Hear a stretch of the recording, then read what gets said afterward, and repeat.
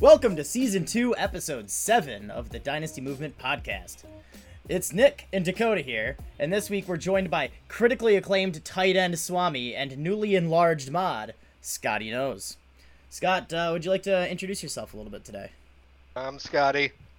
A lot of you know me. I've been on this server for a couple years now. I am, as he said, a tight end enthusiast. I greatly enjoy them. And I love Dynasty. I've been playing since 2015. I currently have 3 active leagues, 2 with some friends and 1 with people from this server. And yeah, I'm just here to have a good time. Right on, dude. So today, we've got a few topics today. First and foremost is this one. Before I even get into the topics, we're going to keep it a little shorter from here on out, about an hour and a half for podcasts. We are killing Pete. He has to watch every single one of these and pause and edit them and stuff, and he does it for free. So we're making the load a little easier for him. And then hopefully it'll come out before Thursday games. But that's up to him. We're not going to push it. It's already free work. But other than that, we're going to go over rookie tight ends so far, since we have Scotty here, and it's the only time we're going to have an informed opinion on rookie tight ends instead of just talking out our ass. They do not get enough love sometimes. I know this year is different. This year people are talking about them. Yeah. But normally they're just completely under the radar. We're going to get you guys sick of them.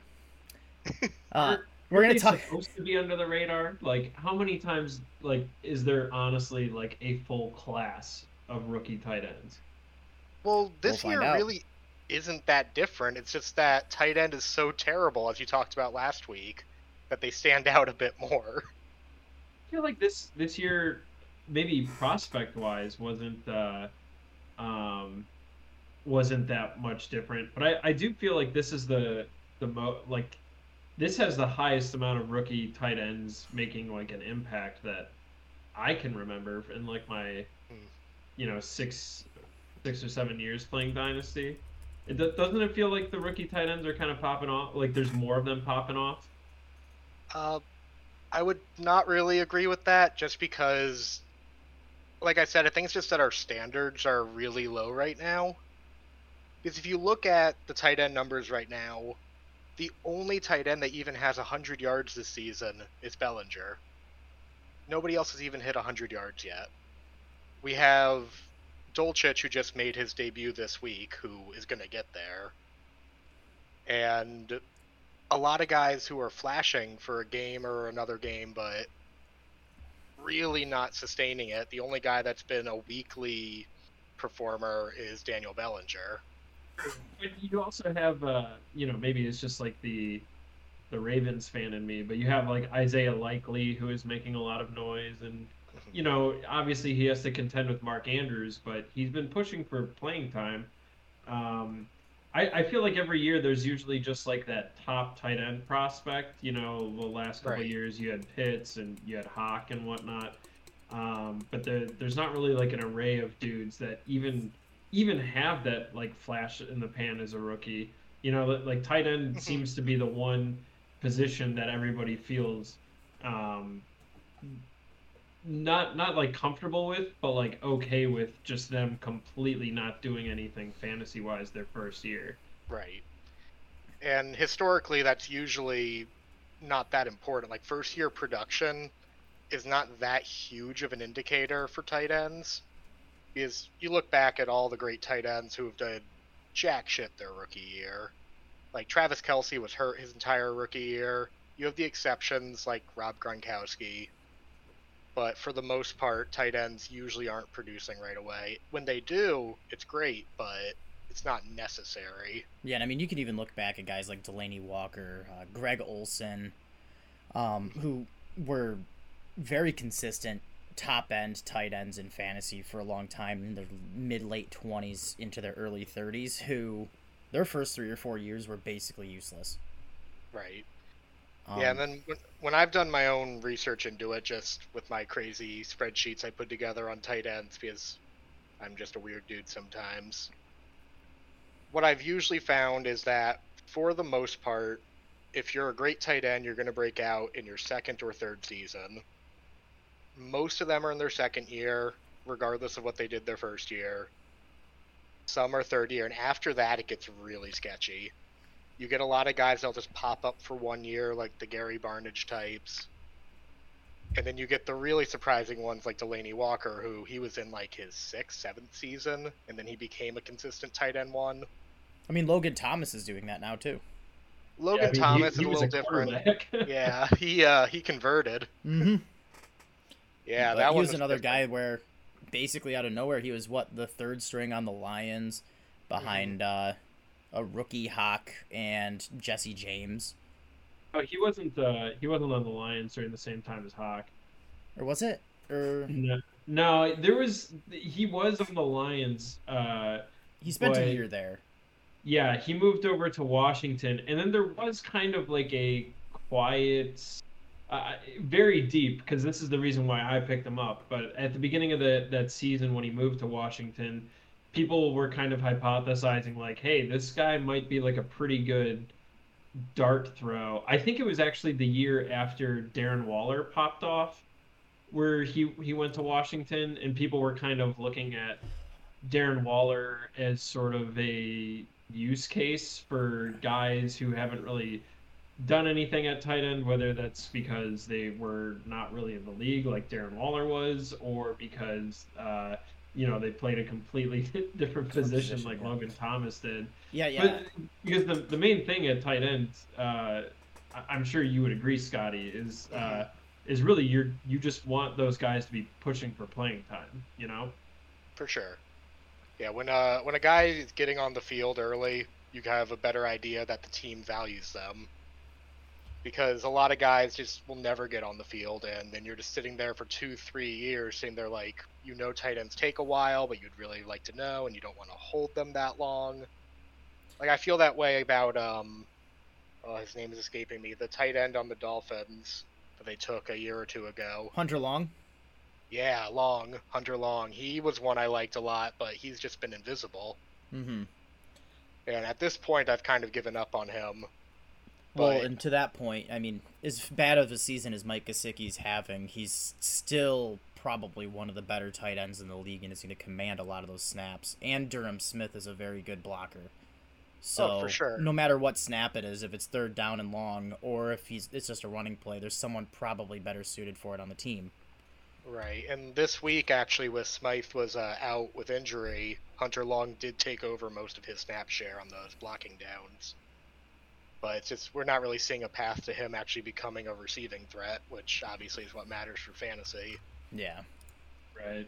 Yeah, and a lot of guys that it's hard to predict if they're going to be that guy that just has a good career as a blocker, or if they're ever going to develop that other aspect. Like Cade Otton on the Buccaneers right now. You guys know I'm a Buccaneers fan. Love the team. I was not high on Cade Otton. He projected as a blocker. He was brought in to be that guy that would come in, help out on passing downs, across from Cam Brate usually. But he's really broken out into his own. He had 11 targets the last 3 weeks. He's been playing really high snaps. He has low route participation still because he is still mainly a blocker. But I've been really impressed with what he's done so far, given his profile coming in. And I feel like that happens more often than we'd like to admit. I'm obviously not the guy to go out and give examples. I'm not quite the tight end guy, but I feel like there's a lot of guys that just project to be like a 30% snap share blocking guy that just ends up taking over because they're good enough to get the snaps anyway. Absolutely, and not to compare them as players at all, but an example of that would be someone like George Kittle, who his production in college was very similar to Cade Otton's. He was not a huge receiving threat in college. He had a decent target share, but on a low volume offense. And nobody thought that he was going to break out into this receiving monster that he became. So it can happen. It's tough because tight ends can be so hard to predict. They have such a long development cycle. So many things can happen. Which that does bring me to another guy I wanted to talk about. Mm-hmm. That we mentioned Isaiah Likely earlier. That he got a lot of that hype in the preseason. People thought he could emerge as the third option for the Ravens, but he has, at least so far, kind of disappointed. He does lead, or he's tied with Bellinger for the lead in targets among rookie tight ends with 17. Mm-hmm. But his snap share has been going down each week, and he's getting less and less involved in the offense. And just, I believe today or yesterday, the Ravens designated Charlie Kolar to return from injured reserve. And they drafted him, I believe, 11 spots ahead of Isaiah Likely. He is a guy that I'm kind of keeping my eye on. Is he... I remembered his name popping up in the offseason. Is he more of a prototypical blocking tight end, or is he more of that mixed-use guy that we look for? Well, he was used as a receiver a lot at Iowa State. I'm just looking back at his senior year. He had 62 catches for 756 yards and 6 touchdowns. He was their lead receiver. He's a plus athlete across the board. His RAS score, I believe, is 9.1. You know, big dude, fast. He's 6'6", runs a 4.62. The injuries have slowed him down. We didn't get workouts from him at a lot of the events. And he's going to be making his debut in the next 2 weeks, and it would not shock me at all if he just supplanted Isaiah Likely in the offense. Like, if I was picking one of them to emerge as a threat down the line, that's someone you would actually want to use in fantasy, I'm taking Kolar over Likely right now.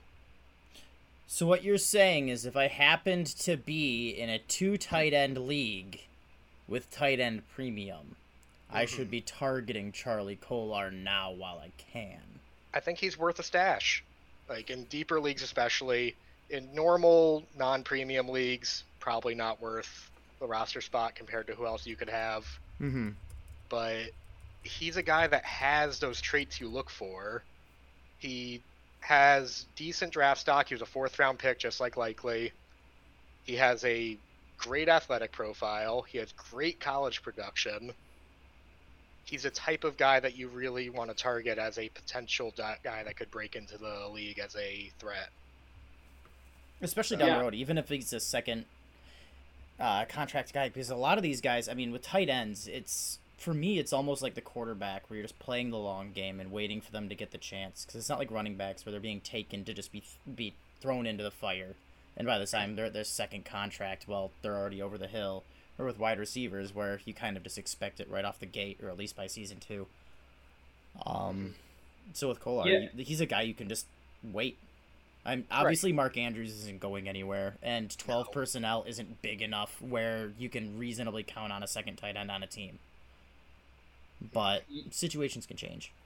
Yeah, absolutely. And that kind of, like, talking about the different, like, development paths, you know, that we kind of touched on before, where some guys it takes forever to break out. Very rarely does somebody break out right away. Sometimes there's like those guys who are like a flash in the pan. But I think that we also have this kind of nebulous group of tight ends that the 2 rookie tight ends for the Ravens are a good example of guys who seemingly have all the tools in their arsenal to be like a decent option, but they just have one of the few actual like elite tight ends or at least top end tight ends kind of blocking them. I was wondering if you have maybe any insight to those kinds of guys. I'm thinking like you know, I don't know if you would still consider like Darren Waller an elite tight end, but he's obviously like one of the upper echelon guys. But underneath him, you kind of got you have Foster Moreau, who has been pretty capable when he's had the limelight and been able to be their main receiving tight end. Not so much this year, I don't think.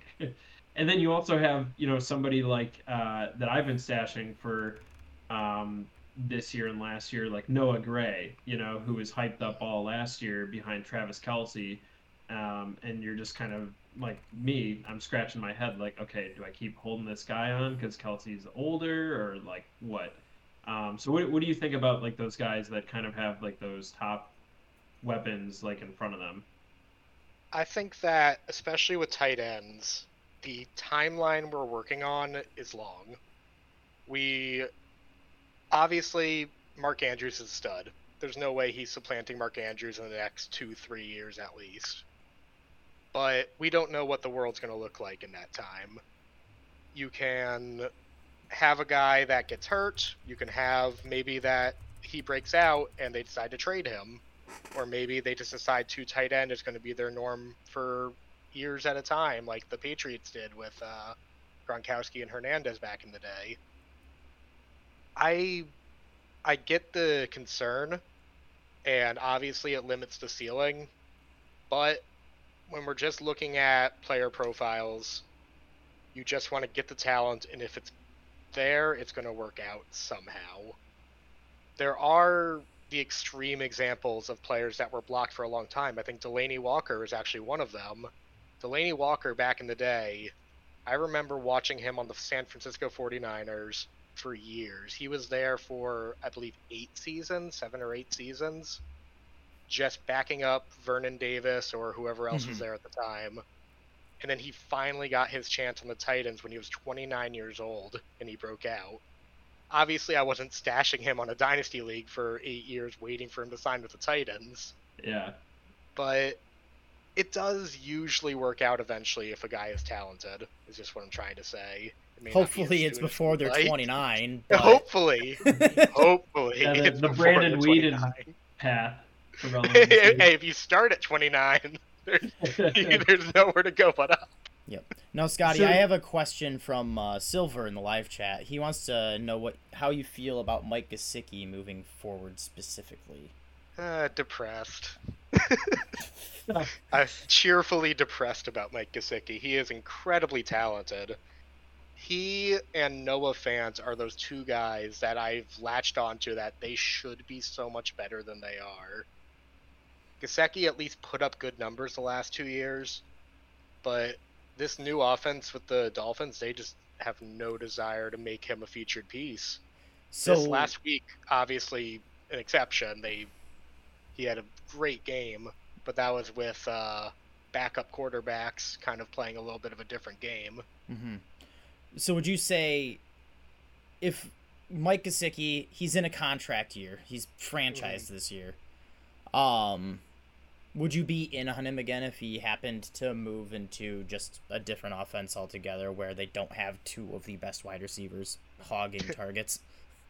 I think so. I think that... Like a place like Houston, for example, where they just need pass catchers in general. Right. I see him almost like a better version of what Gerald Everett is right now. Mm-hmm.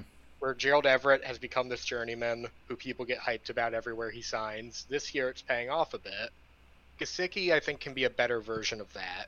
He's going to be a guy that signs somewhere that will give him opportunity, and he is going to give you decent numbers if he gets that opportunity.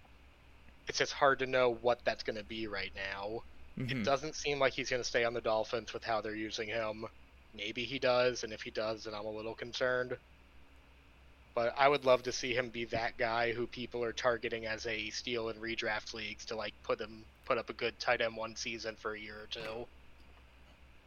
Fair enough. So I'm not super high on him. I saw Silver followed up talking about Noah Fant. Noah Fant is so hard to evaluate. He is in a completely different spot because he has had to change teams. He's still working with, as good as Geno has been, it's still a subpar passing offense as a whole. He's been featured on and off. It's so hard to tell. Especially with the reemergence of Will Dissly, who's actually always been fairly good when healthy. Mm-hmm. Yeah, they have an interesting arrangement there. Even Colby Parkinson's having a really good year. Mm-hmm. Yeah, they use a lot of two tight end sets in Seattle. And Dissly, his value really comes from being a release blocking tight end. He blocks, he releases, nobody's covering him. And he shines in that role. Noah Fant is more of a traditional receiving tight end, and he just has not gotten it done so far. I don't know if it's an issue with the scheme. I don't know if it's an issue with him, but his value has tanked, and rightfully so at this point. I'm still holding him in the leagues where I have him because I am unabashed in my love for his talent, but I am a bit concerned that things aren't going to get better anytime soon. So to you, Fant's kind of like having a Ferrari but you're afraid to step on the gas almost. Pretty much. It's a little like O.J. Howard. Where you know it can do it. Yeah. It just isn't happening. A little like O.J. Howard, but without the elite blocking prowess that kept O.J. Howard on the field early in his career. Mm-hmm. Very similar as receivers, but it's just tough to see a path forward for him if the Seahawks can... Maybe if the Seahawks get a new QB and Tyler Lockett leaves, maybe, but I'm not holding out much hope right now. Mm-hmm. Tight ends that are kind of beneath the radar that are currently out there who might be like the tight end 2 on a depth chart that you would want to highlight? I have a deep sleeper. We're going back to the rookie tight ends. It's Peyton Hendershot. He's the 3rd tight end for Dallas. He's an undrafted free agent that got some run the last few weeks with Schultz out. And Jake Ferguson got a lot of attention this week because obviously he had a decent game. But Hendershot's been right there next to him, playing actually more snaps, and has actually been performing well. He was basically a wide receiver in college. He played at Indiana. He led the team in receiving. He was really good his sophomore year, fell off a bit his junior year, then had a resurgence as a senior. He wasn't drafted, but with Schultz on a contract year, we don't know if he's going to be coming back. For all we know, it might be Ferguson and Hendershot running the show in Dallas next year. And Hendershot, like I said, has actually been out-snapping Ferguson, even with Schultz out. So he's the type of guy that I'm keeping my eye on in deeper leagues. Thank you for that. I just picked him up in my 2 tight end tight end premium league. Perfect.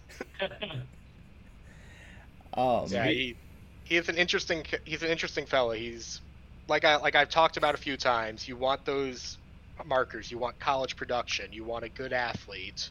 He has that. Mm-hmm. He doesn't have the draft capital, obviously. There hasn't been a successful undrafted free tight end since Antonio Gates. In terms of one that's like become like a consistent tight end 1, the closest we've had since then is Cameron Brate. Mm-hmm. So it's not common. It's very long odds, but he's the type of guy that in a deep league where nobody's talking about this guy, he could be someone that might have value to add. Fair enough. As far as tight ends go in general, is there anyone else you'd like to bring up before we move on? I think that covers everyone that I really wanted to talk about. All right. We talked to all the relevant rookies. Nobody else has really done much yet other than, I guess, Jelani Woods, but Jelani Woods is kind of who he is at this point. He's a red zone threat, high upside, perfect RAS score, by the way, 10.0, greatest tight end athlete of all time. But we'll see what happens with him, but otherwise, I think that about covers it. I guess my one last question with tight ends, just to wrap up this topic in general, is so we all know that they're slow developers. So for people who, I guess, drafted Trey McBride in like the early 2nd round, would you just say, relax, he's going to take his time kind of thing? Absolutely. He's started playing more snaps the last couple weeks, as Zach Ertz hasn't been the most consistent. But Zach Ertz is there to be the guy while he's under contract. And McBride is going to sit behind him and get his shot next year, almost certainly. And that's a great guy to learn behind anyway. Absolutely. You know, I'm not going to be concerned at all by Trey McBride not doing anything this year. He's that perfect type of guy you talk about, that he's the guy you buy after his rookie year because people are going to be disappointed when he only has, 200 yards on the season. Might be a good buy. Absolutely. All right.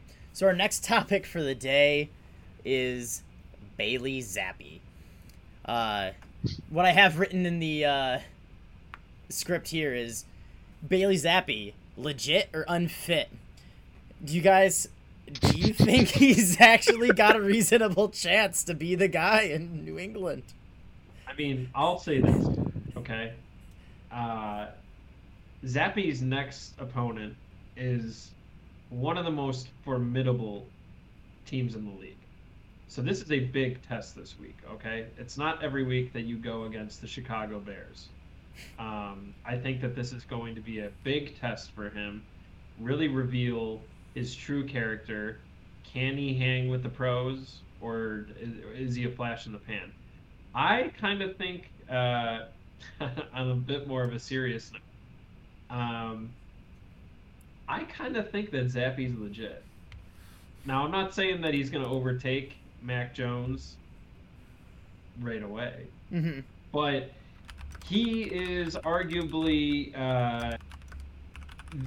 he's on the team where if you're a backup quarterback, you are the most likely to have value going forward. So I do think that Zappe has shown enough right now where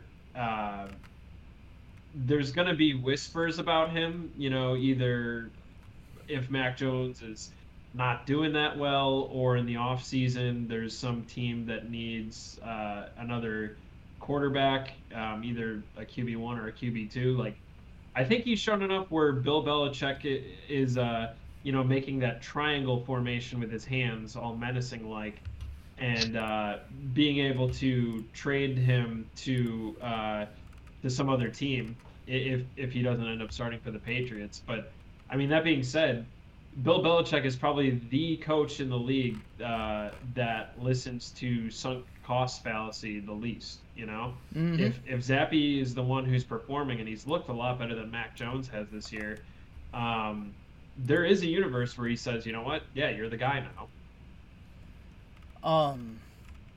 I have opinions on Zappe. I'll let Scotty. I'm looking up some statistics on the defenses he's played right now. So if you have any opinions, you can go ahead real quick. I'm not planning on this being a long I don't topic. have the strongest opinions on Zappe. I didn't watch him that much. I just catch the Patriots when they're in red zone. Usually, I have no desire to watch the Patriots. Usually, but I think that just based on what he did, and he looked good. Like, in what I saw from him and what his numbers look like, great game. No one's going to deny that he looked great this week.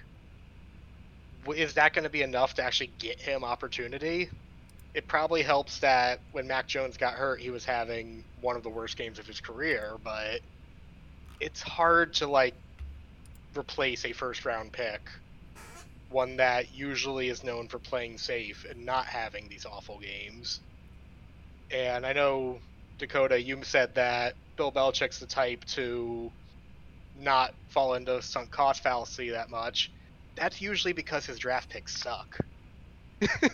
He's ready to give up on his terrible draft picks. That is fair. But I mean, obviously people are going to make, and have made ad nauseum, the comparisons of Tom Brady with Drew Bledsoe, where Bledsoe had plenty of gas left in the tank. And he made the decision to ultimately go with Brady, who nobody really believed in after seeing a little bit from him. Now I don't that is the outlier of outliers. You're getting what I'm gonna say anyway. So right. Well, yeah. You go ahead and say it then. Yeah, I mean, Patriots fans were spoiled for 20 years by Tom Brady, and there's not going to be another Tom Brady. It's just not happening.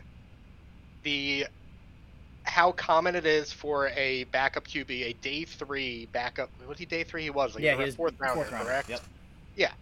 Day 3 backup QB to actually take over the starting job is so rare. It's just incredibly rare. it's not something that happens. It can happen. Someone in the chat just mentioned Dak Prescott. Obviously, Dak Prescott looked like a beast in preseason. He lucked into the role from Romo getting hurt, and he damn well got a grip on it. Zappe could do the same thing. Yeah, I don't know if it's going to happen, but it's a good start. Kirk Cousins is also a day. Or was he a third or fourth rounder? I thought he was fourth. He was a fourth-round pick. Yeah, so he's a day 3 quarterback right, as well. That was, and obviously drafted Tom Brady, but we mentioned him. I think that this is a nice little feather in Zappe's cap, which is so fun to say. Zappe's cappy? Zappe's little cappy? I mean, hey, my profile picture is a capybara. Make of that what you will. But Zappe capybara. It's Zappe capybara, no cap Ibarra. Zappe, I don't know how much time he had running with anybody who's a starter really for the Patriots. And one thing that you can't take away from him at all is the fact that his first NFL action was on the road in Lambeau and pulling out the W there. I believe they actually lost in overtime. Oh, did they lose that game? But the fact that he kept the minute is still impressive enough. Right, yeah, he looked like legitimately electric, and I'm not memeing when I say this, but like he has looked he's looked the most electric. It's been a very limited sample size, but he's looked the most electric out of any rookie QB, and I'm including Kenny Pickett, and I'm not speaking like meme talk right now. I really mean that Zappe has looked damn impressive on the field, and what he's done has been good stuff. So I just looked at the defenses that he's played so far, while you guys were chatting about it. The Green Bay Packers actually do have a very good defense, but that was a small sample size for Zappe as he was in for about half the game. His first start was against the world-renowned stout defense of the Detroit Lions, who are currently ranked 32nd in basically every notable category. And then he played against the Cleveland Browns, who rank 19th overall in yardage allowed. However, only 13th allowed, so about average, slightly above against the pass. His weapons outside of Jacoby Myers are fairly uninspiring. Hunter Henry is a very good tight end. Jonnu Smith should be a very good tight end. I don't know why they signed them both. And you have Devontae Parker, who obviously does a decent job on the outside. Tyquan Thornton looked good in his first appearance. Yeah. But it's not like they're not world burners. They spend way too much money on them. I'm not going to get into that. But the receiving core is mediocre at best. I would look at who the receivers are on an average franchise, and if I compared them against other teams, I would probably pick the other teams more often than not. So I think he's doing very impressively with who he has there. The defenses have not been particularly stout, but it's not like he has the offensive tools to help him. What I really wish is just that Bailey Zappe was on a different team.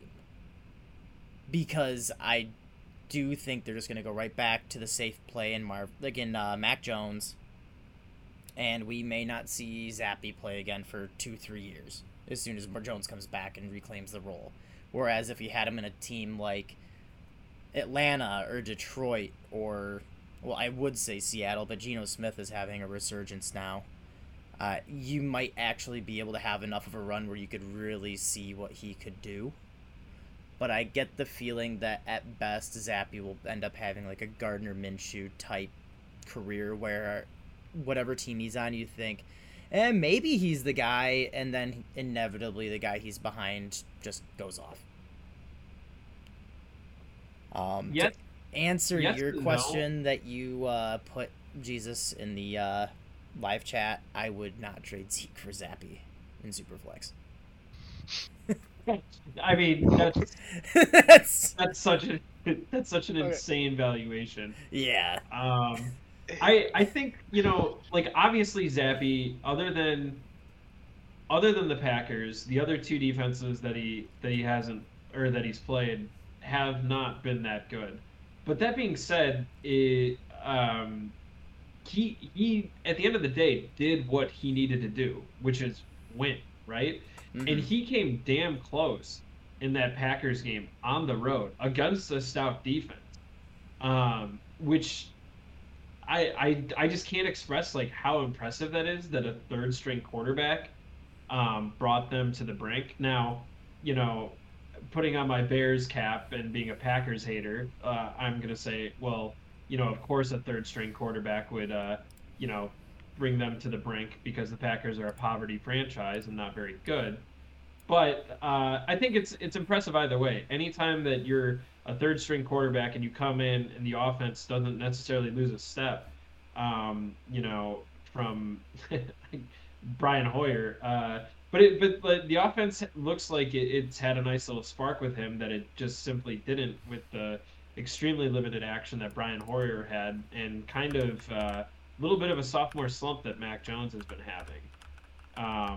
So I think where you see him being on the Patriots as a negative, that's kind of I'm seeing that as a positive because I think that he doesn't have the draft capital, but he's part of a system that would not potentially be afraid to go with him. I think, so I think it's a positive that he's there, and he's doing very well. I'm excited to see Zappe. At worst, I think he's a hold in the same way that Gardner Minshew is. But at best, I mean, who knows? Yeah, and I mean, I would really love it for him to take off because I went to the game at home where he had his first start. So I'd be able to, go back and say, oh, yeah, I remember when Hall of Fame quarterback Bailey Zappe had his first start. I was there. That'd be cool. I was there when they turned on the lights. Yeah, so... Gave him a smack on the butt on his way out. You're like, good game, champ. Yeah, I blew him a kiss, gave him a wink, threw out my digits. He didn't take them, but you got to shoot your shot. So, yeah, I mean, that'd be really great, and I'd love it, and I always love these underdog stories. And obviously, we do have a precedent of a fourth-rounder taking over for a first-rounder with Kirk Cousins in Washington. So that was injury-related. That was injury-related, but Mac Jones has a talent injury. So Bailey Zappe could still be the guy. Yeah, and it's worth noting that if he's going to be doing this for another couple weeks, I mean, they have, the Bears this week and then the Jets after that? Those are both two pretty stout defenses, so we're going to see what he's made of. Yeah, it's going to be interesting. It'll be a lot for sure. It'll be a lot of fun, and I think a lot more eyes are going to be on the Patriots than normal over the next couple of weeks while Zappe's doing Zappe things. Yeah, I think that the Bears should be a W for him, but I think that the Jets, that's a great contest there since that seems to be a young defense that's on the rise and also a divisional rival. If he goes 2-0, which that'd be 4-0 as a starter, right? Yep. Yeah, if he does that, I think the conversation gets very interesting. And then we're getting into Dak Prescott territory. We might be getting into Dak Prescott territory. Especially with Jesus now telling us in live chat that Breer, I don't know who that is, but I'll take his word for that. I'll take his word for it that that's someone that's important. He's saying that Mac Jones and the Patriots relationship is having issues. In regards to Zappe having particular success and a rising cult following among Patriots fans. I can't wait for the crowd to go mild when Mac Jones goes to the Panthers next year to throw to DJ Moore.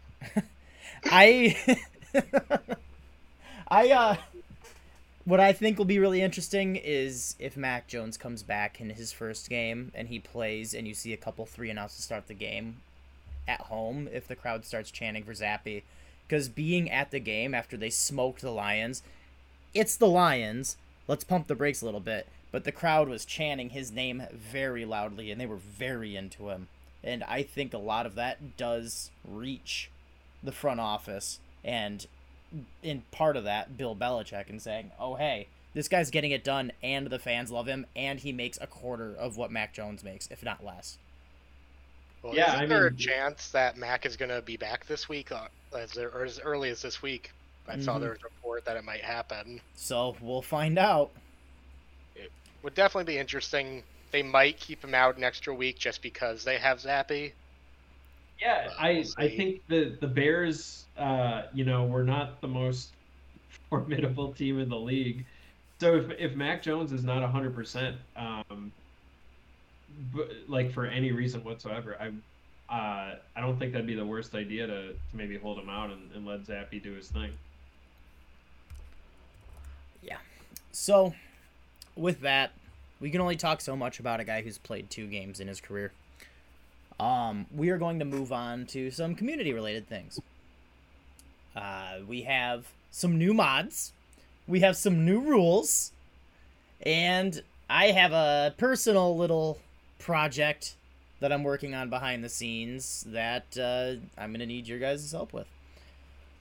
The first one, Bug, who we had last week, Scotty, who's here right now, and then Eclipse and Josh have joined the mod staff. A lot of you are asking earlier how we come up with who we're going to add and why we even added more in the first place.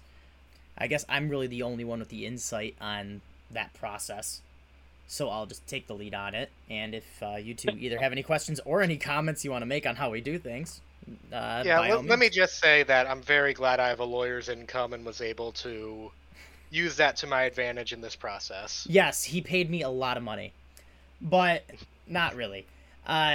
Basically what we do is we look at people who have been active for a while, who never really get into trouble, who are consistent contributors, and seem to have a decent head on their shoulders. A lot of our users are very good members who either haven't been around for that long, and I wouldn't even say we have a queue. It just comes along to, we look at the community and we say, would this person, like, does anyone have an issue with this guy at all? And or do their opinions when they DM us about certain situations line up with what we're going for? Some of the mods, they're unhateable. Some of the other mods, they would send us messages here and there saying, hey, what's going on with this? And I just sit there and say, hey, you're right. I won't say which ones are which because that's for their sake and ours, but basically the 4 guys that we had have been around for 3 years each, and have never really given us any issues and just do a good job of leading the community. We just thought it was time. The reason that we even had to add mods in the first place is, we've had 2 quit over the last year, and we have 3 more who either, I guess 4 more, including Sam, who either just are hands off now and just want to hang out, and or just don't want to do the job in an active capacity. They don't want to have to watch the chat and babysit. So we felt with the rolling out of our new rules and really tightening down on Rule 1, which has been a lot of work for me this week, we decided we needed some extra help. And these were guys that we figured we could trust. There was several more. It's just at a certain point you can't have the entire chat with the hammer. There have been some who have asked, well, why wasn't I given it? And, well, to be entirely honest with you, if you're asking, you're not necessarily what we're looking for. We don't want people who want the job. It sucks. It's like that one quote, what cartoon was it, where they're like, if you have to ask, you'll never know. Yeah, basically. I think Angelica says that in Rugrats. That's a quote that I actually frequently say in my personal life. Yeah, it's, if you have to ask, don't ask us, we'll ask you, kind of thing. Right. We generally reassess every so often. We'll reconvene. It'll be me or Solar finally getting fed up with yelling at people, and we kind of come together and say, hey, we could use a little extra help. For me in particular, I keep trying to bring forth new projects. Whether Pete was the one that brought up remaking the podcast, and at this point I've kind of taken the lead in adding new topics and producing it, and also on the backside doing things like the invitational and having more time for me to be able to do stuff like that. I need other people who can do the day-to-day stuff. So we added people to do that, and it gives us the opportunity to bring forth more content, along with, you know, enforcing. If we say we're going to enforce rules and then we don't have anyone there to do it, then nothing happens. So making sure that having more people and more eyes to enforce that, so that people don't gang up on other people. That's one thing in particular we've really tried to clamp down on over the last couple of days. I think that goes a long way. And just making sure someone's there to support people. Even if it's not muting people, it's just making sure there's a level head there to try to cool everyone off and take a step back. Because at the end of the day, we're talking about fantasy football. None of this shit matters. And we're all Dynasty Movement members, and that's what matters before anything else. And we're all homies, and we're smarter than everyone else. So, even if we disagree, we all got to where we were going for a reason. And I think that's the big point we're trying to push. So I guess that also includes the new rules. But some of them were just like little oversights. Like, you can't name yourself something racist anymore and get away with it. We just codified it. You couldn't anyway, but we just wanted to have it in the rules. And stuff like soliciting, so that you have scammers and stuff posting shit all the time. We would always deal with it. We just wanted to make sure it was written down. We had people... I get it. You can solicit our Patreon that doesn't exist, though. Yes. Pay me. Don't pay them. But if you still do have a project that you want pushed forward, just send it to us, and we want to vet it first before you just go out there, asking for pennies. And then the last one was just, let me actually look here. It was mod impersonation. That one, it's even just people trying to take things into their own hands. If someone's being a jerk, saying stupid things, well, if you start doing that, well, all of a sudden we have an issue of telling who started it and who didn't. We're just going to take out both of you. Because it's too much work for us as unpaid moderators to decide, oh, hey, well, this guy was being a jerk to this guy, and this guy responded and retaliated, and now, I'm not digging into that, and the rest of us aren't going to either. So if you see issues, just let us know. Don't take it into your own hands. We'll take care of it for you. But moving on. Yeah, Burn, I just wanted to say Yes. one thing. Go ahead. That when you were talking about earlier about, you'll contact anyone that's interested or anything, or that you're interested in making a mod. When you DM'd me, out of the blue, I was playing video games or something. I just thought you were talking about, a Mafia game. Oh, You're no, like, I'm "We not need even you that to come- server anymore. We need you to come moderate this Mafia game for us." No, I'm like, I'm not what are gonna you do that. talking about? No. I was so caught off guard. I was not that surprised, ultimately, because I have such a good relationship with so many of the mods. I've met and had drinks with Solar in real life. But it was interesting. I was honored to be asked. I'm happy to be here and looking forward to my first ban. Yes. And a lot of you who have asked, hey, what about me? Was I considered? Probably. We went over, I want to say it was 20 different users, where pretty much all of which were generally agreed upon, where it's if we need more, probably. But it just came down to guys who are consistently active for 3 years, which is difficult enough to find. And in over 3 years, have never even so much as been told, hey, maybe think about doing something different. Not even a warning. It's just their track records are immaculate. No, they've never even been accused of trolling. So that's basically where we went. We're always on the lookout. People come and go.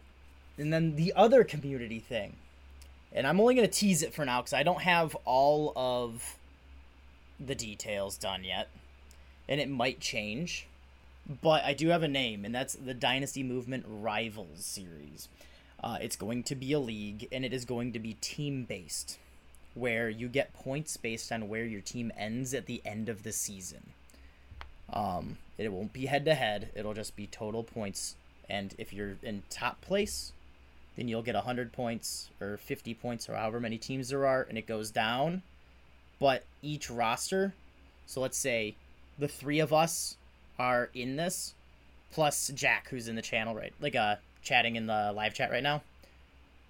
It would be like 2v2, where mine plus Jack's total points, or like if I got first and he got fourth, I would get 4 points, he would get 1, and then Dakota would get second, he would get 3 points, Scotty would get 2 points in third place, so that would be a tie. But basically, we would do it on MFL with however many replicas that we need, however many duplicates, and just basically on how good you are, just contributes to your team's total points. And you can make trades within your team or across to try to even out. Oh, hey, I have Corey Davis sitting on my bench all year, and the guy behind me needs a wide receiver. Well, you can try to prop them up and hope it doesn't hurt you. But for now, we're trying to get that set up either Dynasty Movement versus FF Chat or versus Twitter. And if we can't do that, then we'll do it internally. But that's all I can say for now, because there are way, way more details going on than just the 1,000-foot view. And with that, let's get into community questions. First question of the day. Who do you guys think has more pass attempts for the rest of the season, Marcus Mariota or Justin Fields? This question is from Weaves. As the resident Fields expert, Dakota, feel free to lead the way. Any question about Fields? I think that there's a couple are gonna be preceded by a long sigh. For who has more pass attempts? Do you mind if I roll this into Jack asked, just my general opinions about Fields? Yeah, go for it. So, I mean, killing two birds with one stone here. I do think that Fields will have more pass attempts this season, just because I could very easily see a reality in which Mariota either gets hurt or he gets benched to see what the rookie QB does. And I don't think Trevor Siemian is quite pushing Fields out the same way. That's kind of where I was going to go with it. One is an entrenched starter, however difficult of a season he's having, and Mariota is not nearly as entrenched with Ritter knocking. Exactly, but that's no disrespect to Mariota. Like he's had a pretty respectable season so far, and has about met my expectations for him. But for Fields himself, the question is, will it get any better, or is he a bigger sinking ship than the Titanic? Size-wise, he is not bigger than the Titanic, which was quite a large ship. But I think that the answer is both. I think that there is hope for Fields, and that he has looked marginally better this week and last week.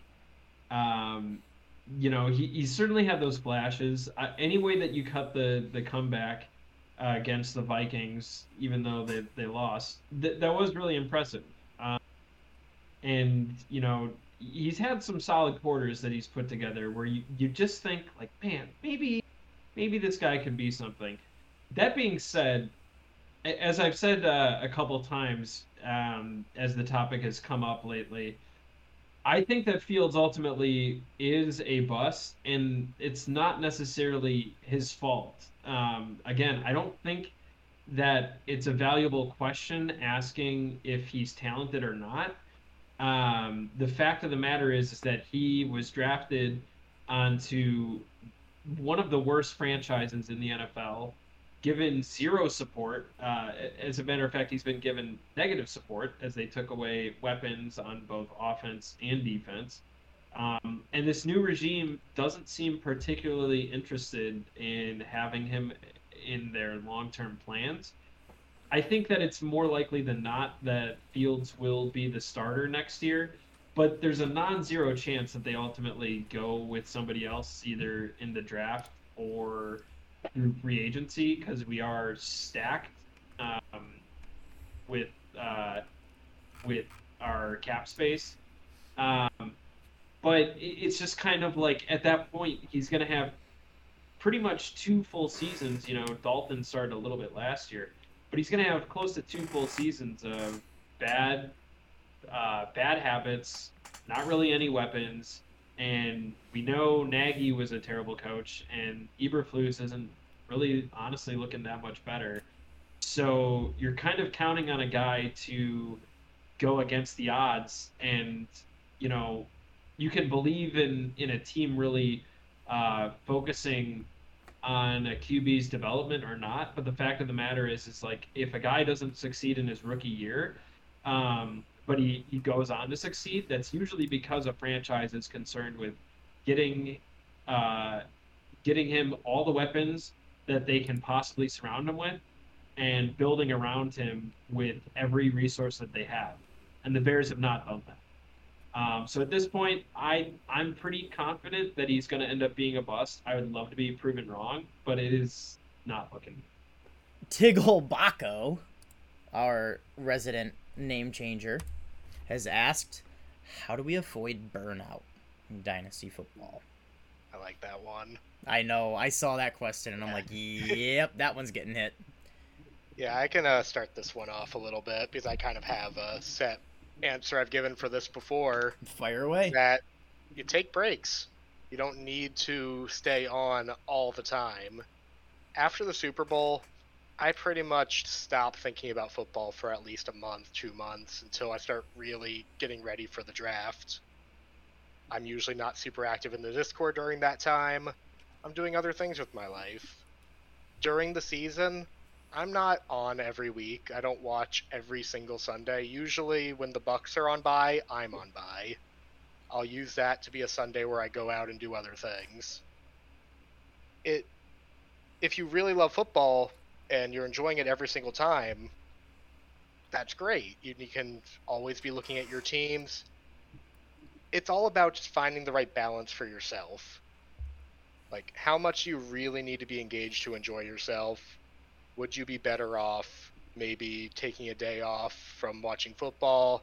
Don't look at your teams for a few days. You don't need to always be on. I just think that stepping away and doing other things can be really helpful. For me, I'm fairly similar. After the Super Bowl, I usually take off until about a month before the draft. I'll keep an eye on certain guys and see, like, the Combine in particular is a weekend for me where I really tune in. Because I am a Combine believer, as stupid as that may be. But a big one that I have, especially July or whatever, is I'll start looking at startups. I'm only in 4 leagues, so I generally keep it pretty low, but I'll consider one right around then if I'm just really tuned out. Because for me, it's always keeping it fresh and keeping it new. Another thing I'll do is the Jesus approach and just start trading like crazy. I'll just start sending out random offers just to mix it up a little bit. Anything that keeps it a little exciting and a little new for me is all it takes. Even if it's just, I sent a 3rd-round pick for Josh Kelly. Just like something little, is just get a little bit of movement, get a little bit of chatter going. That's usually all it takes for me. One thing I do want to try this offseason is to do a mock draft. And at the end of the draft, if everyone's happy with their team, say, hey, if all 12 or 14 or whatever, however many people are in it, are cool with it, let's just start a season with this draft. And if everyone's not cool with it, we can just re-roll and try again. And I think that would be a lot of fun. Yeah, I think my approach to not feeling burnout, or when I do feel burnout, is pretty similar to Scotty, Like I left the server for a couple months just to take my mind off of it.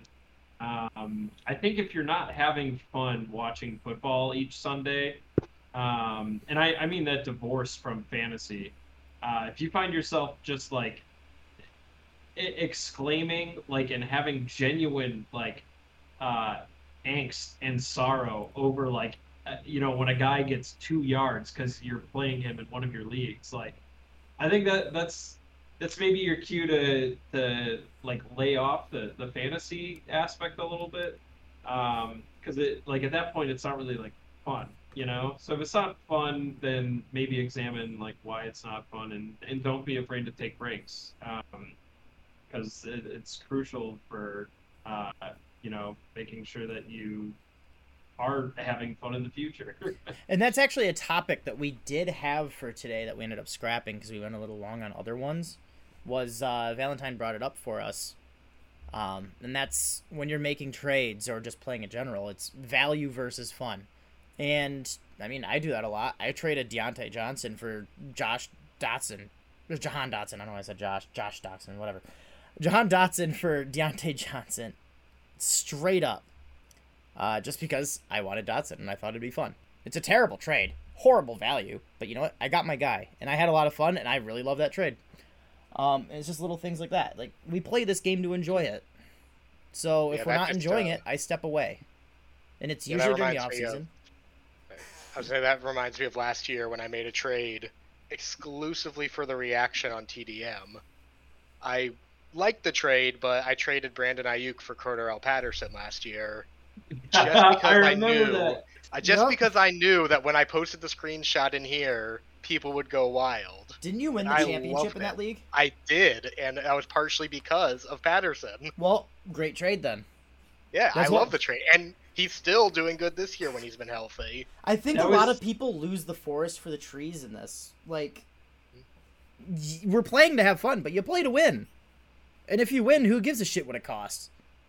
Yeah, have some fun with it, you know. I gotta say that trade that you made, Scotty, was on the short list of my favorite moments on the server.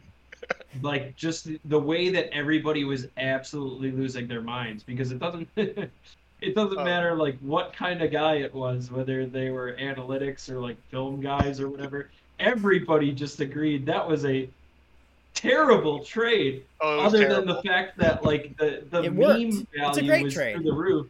And it did work out in your favor, you know, like you took like it was such a perfect storm of like, you take the guy that everybody agreed had so much talent in Brandon Ayuk, but he had a slow start to the year, versus the guy who was on the Brandon Weeden / Delaney Walker path of career success in Cordarrelle Patterson, who, how old was he last year at the time? 28, 29? 30. Yeah. Yeah. Like he was on that Brandon Weeden breakout age, so probably in like the 0 percentile for that, and who had that hot start, and you just said, you know what, let's hit the total chaos button and have people just running around on fire. My head is off to you. That was a wonderful moment. And for me, in here, I love nothing more than when someone makes a claim, like something even remotely outrageous, but then they make a trade to back it up. Like, the moment you show you actually believe it is phenomenal to me. Yeah. So when you were fading Brandon Ayuk and said, you know what, I'm going to go and win it with Cordarrelle Patterson, like, that's putting your money where your mouth is, and I will listen to that every time.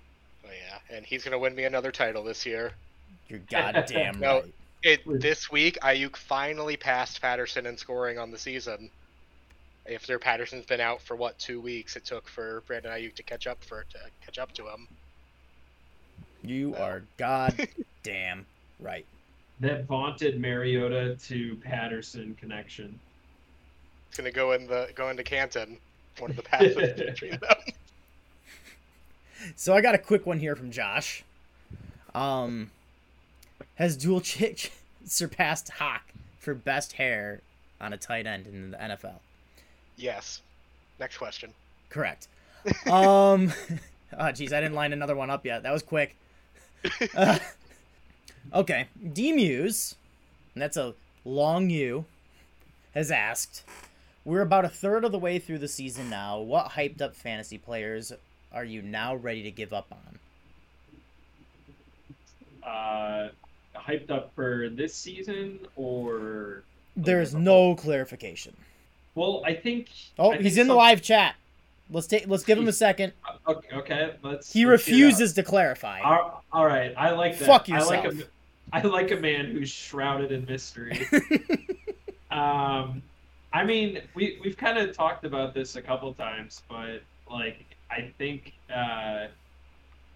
I'm actually, I don't think I have given up on DJ Moore being an elite asset. Well, now I have nothing to say. Yeah. He's the one that jumps out to me immediately. I can't really think of any rookies this year that I'm out on. I've defended, Christian Watson and had to take a shower a couple of times from doing that. But there's no rookies really that I'm ready to give up on at this point at their capital. And I can't really think of any sophomore guys even, like I'm screaming to buy Elijah Moore, even though he hasn't really done anything. Yeah, I don't know. What about you guys? I'm going to make some enemies. I mean, I've already been vocal that I'm out on Sky Moore. I've been so disappointed with his start. I wouldn't have brought you on the show if I knew you were going to say that. You know what? Go You brought me here, and now I'm here. Sky Moore has been a disappointment. Fight on for Western. He's been a failure. He is playing, 30% of snaps still, 6 weeks in. It's been ugly. And yes, there's all the narrative of, he can take some time. Maybe he just needs more time to develop. Yes, they have Juju there playing the slot. History isn't on his side. There's been... Western Michigan has never had a high-drafted wide receiver bust. Yet I wonder why. Never. Corey Davis, D. Eskridge are elite. And Sky Moore's joining them. Oy, burn. You just gotta let it go, man. I'm excited for our next second-round bust. I don't know who it is yet, but it'll be great. I guess, Sky... maybe this is also blasphemy, but I guess I would agree with you by saying I would be... Not that I am, but I would be more worried about Sky Moore than Christian Watson. Is that a hot take? Nah, no. That's fine. I'm about the same on them.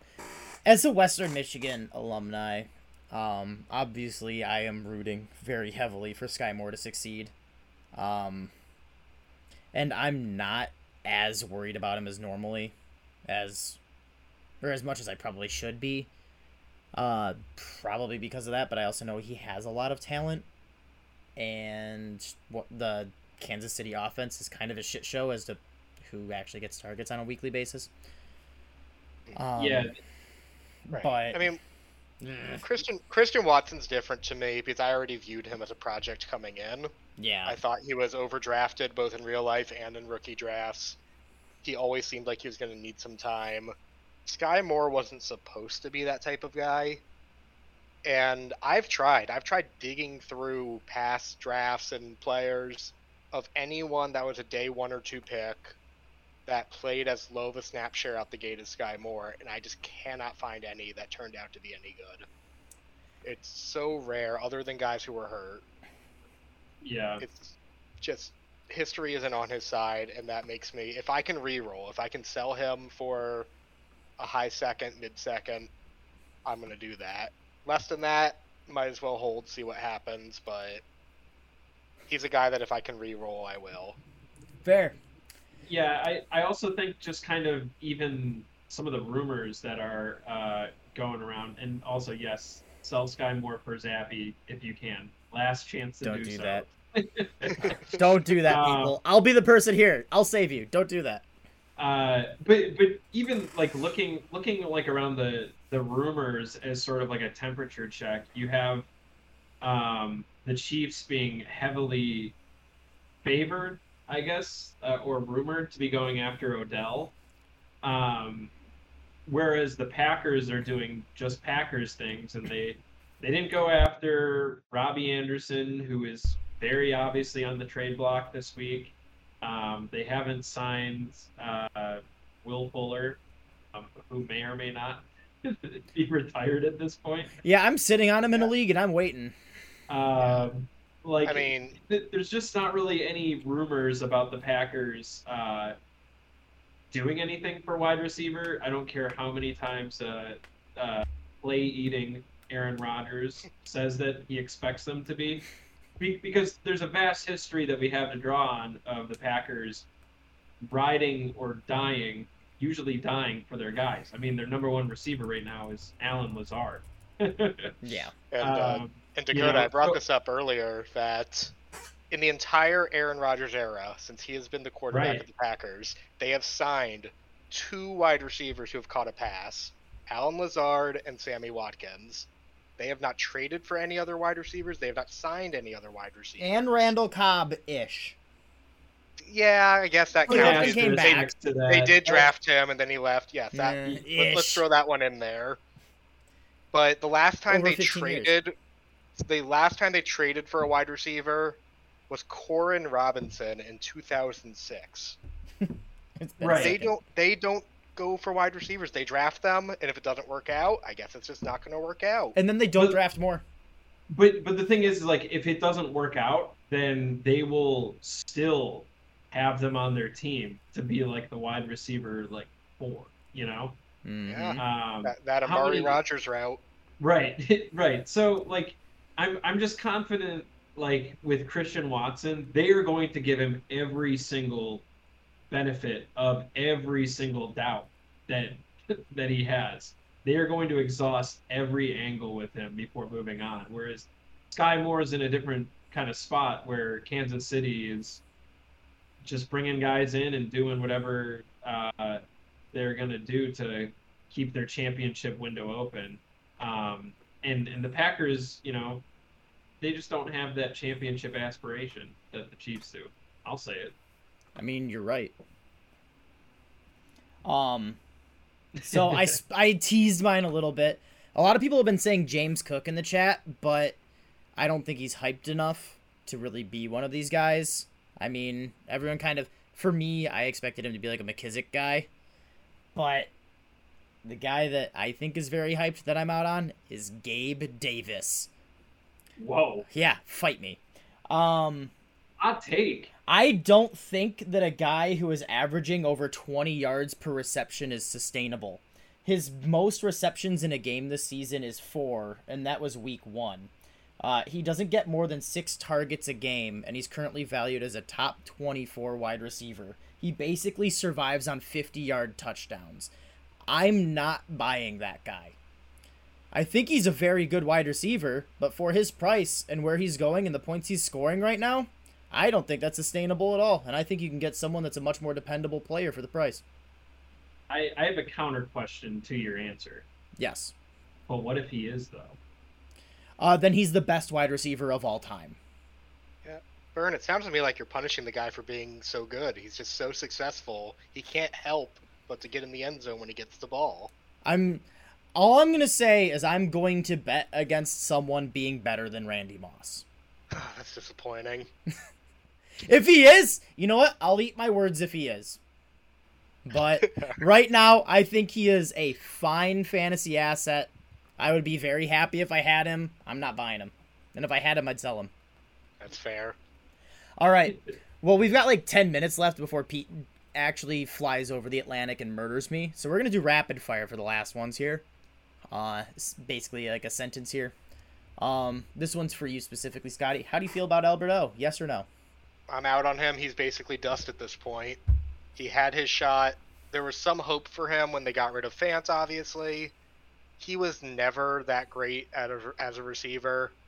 I think that last year when people got excited for him, he was still not even running routes very much. He never had more than 20 routes in a game last year.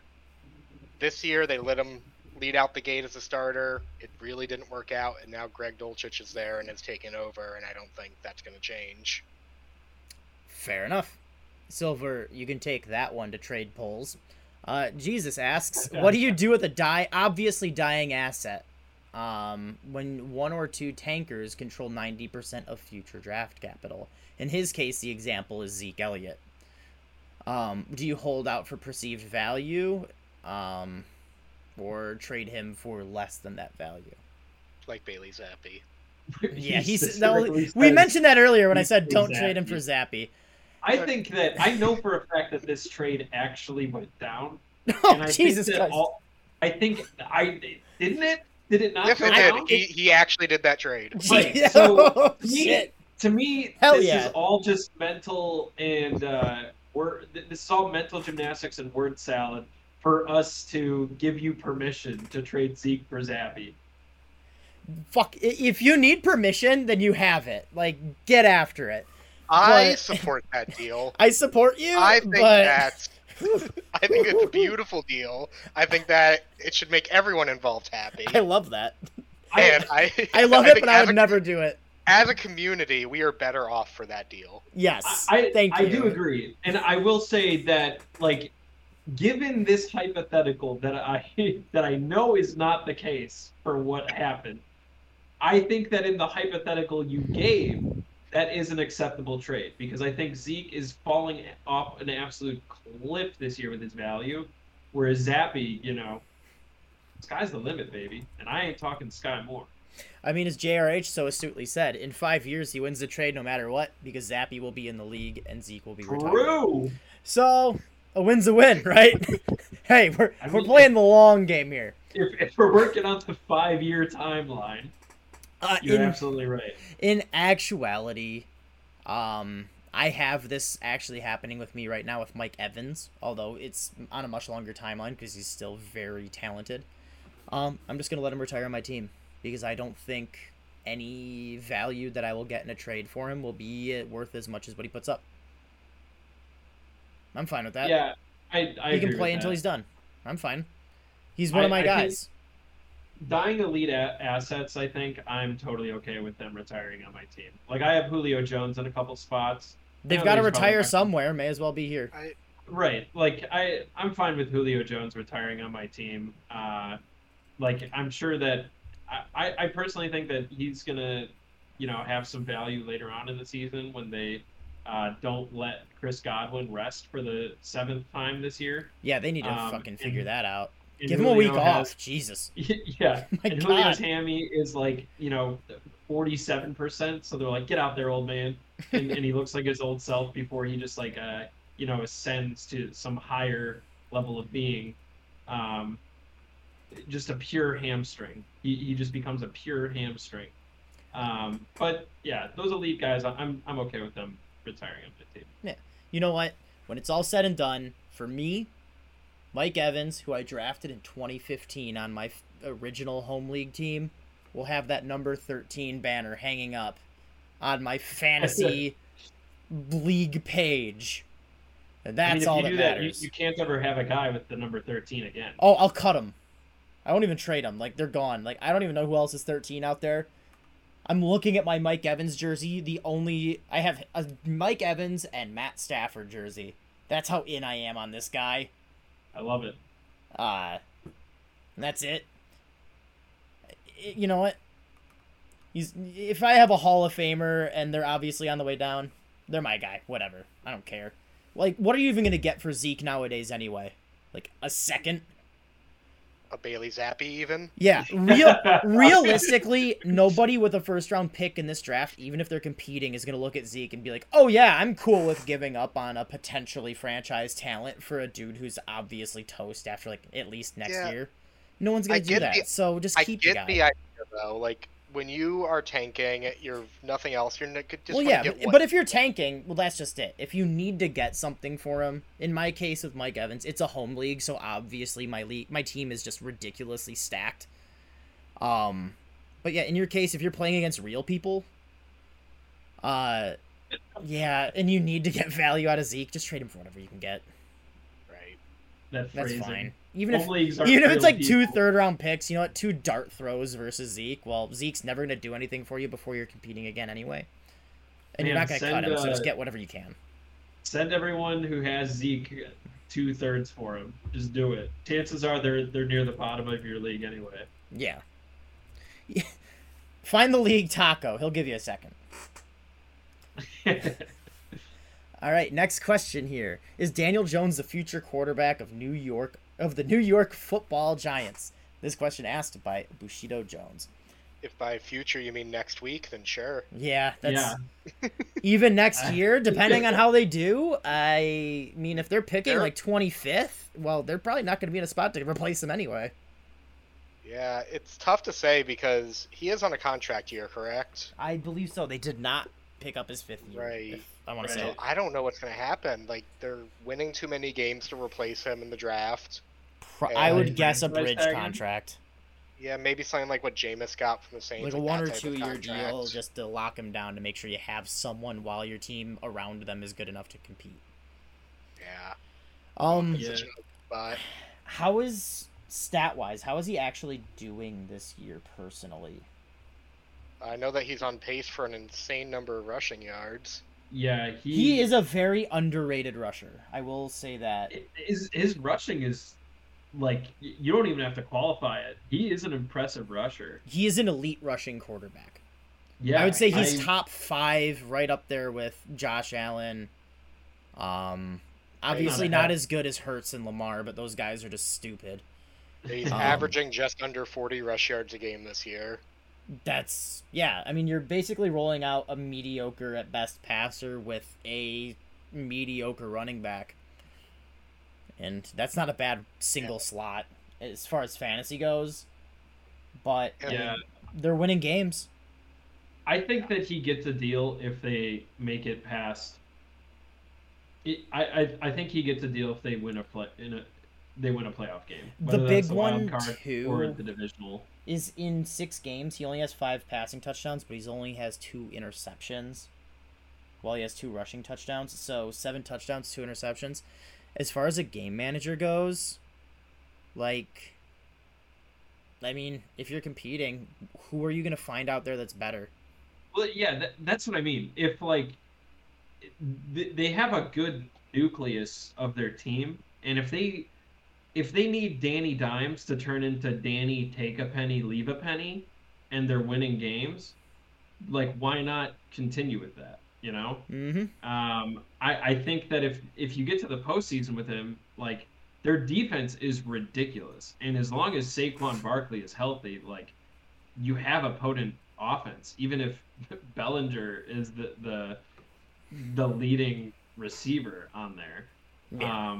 Like, if he turns into a successful game manager, I don't know why you would pivot off of that. Like, if he looks bad down the stretch, like, I could see them.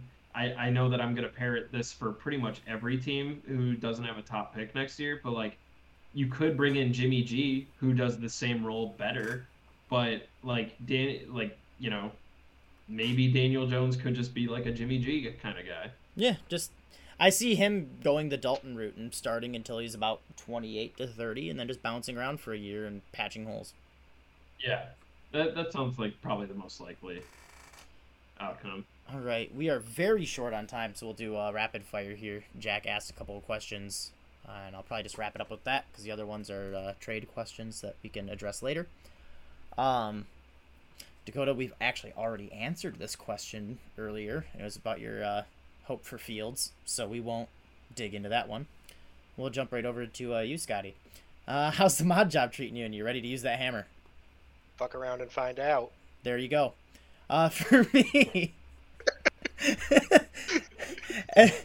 as a Lions fan, having a top pick in this draft is a blessing. Which 2023 QB do you want the most to lead the franchise after Goff falls back to earth? I don't overthink things. Bryce Young's the best quarterback in this draft. That's the guy I want. Anyone else is just not as good. I do like Cam Ward. I'm not really sold on CJ Stroud because of the Ohio State stigma at this point. Otherwise, he looks fine. That's it. And then last question that we'll answer for the day, for all of us. Given that we're 6 weeks into the season, is there any guys you're looking to buy low or buy high on? And who are you looking to sell low or sell high on? We can't have a fantasy football podcast with some risers and fallers, baby. Hey, we're back. You thought we were going to miss this? This isn't a generic podcast unless we have some risers and fallers. Buy Elijah Moore. He is the most obvious buy low that I think that there is right now. It's very possible that he just is a bust, and I'll gladly eat my hat on that. But I just don't think you do what he did last year, and not have the talent.